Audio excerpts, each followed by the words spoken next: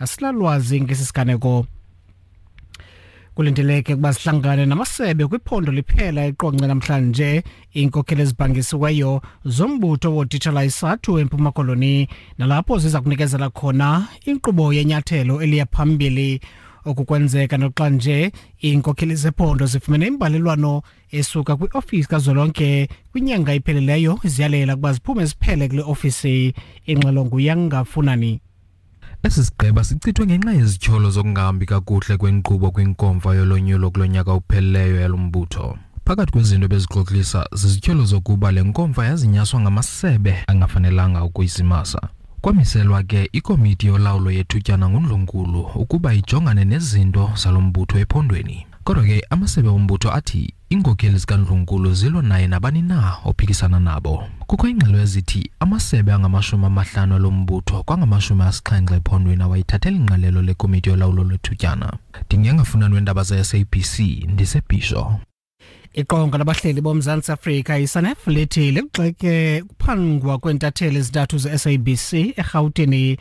Unondyebo weSbNEMTSOV Angela Quintal uthi ukubona imigulukudu engazihoyanga ikhamera iphanga abasebenzi bezendaba kuqaqambisa iqondo lolwaphulo-mthetho eMzantsi Afrika.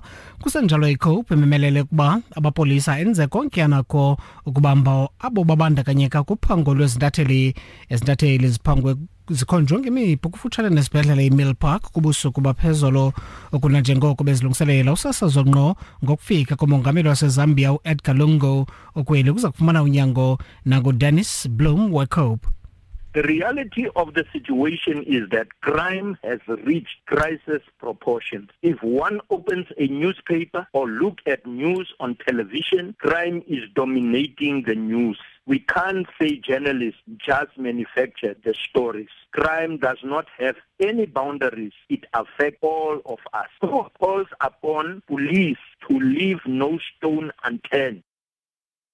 Abombutho wezomthetho kweli iLaw Society bathi kumele umphathiswa wezempilo kweli uAaron Motsoaledi anike inqwalasela kwingxaki enkulu yokushokoxeka kwezakhono kwicandelo lezempilo lombutho obuphefumla kwintetho kaMotsoaledi ephathelele kucuthweni kwamalungelo embuyekezo kumaxhoba empatho gwenxa ngabasebenzi bezempilo kwanesidima samagqwetha kumabango alamaxhoba.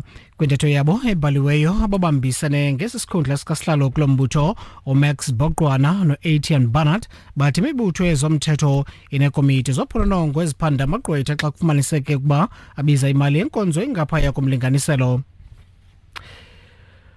Kwezamanye amazwe umrhanelwa uphambili kugebengo lukasopolitiki ophikisayo iRussia uBoris Nemtsov uthi ungcungcuthekisiwe ukuze avume ukubulala UZaur Dadayev ubekwityala ngepelaveki kwakunye nenye indoda lengxelo nguSarah Rainsford weBBC. UZaur Dadayev told prison visitors that he was tied up for 2 days after his capture with a bag on his head and only confessed to killing Boris Nemtsov so that a friend arrested with him would be freed. He said he planned to tell the truth in court but wasn't allowed to speak then.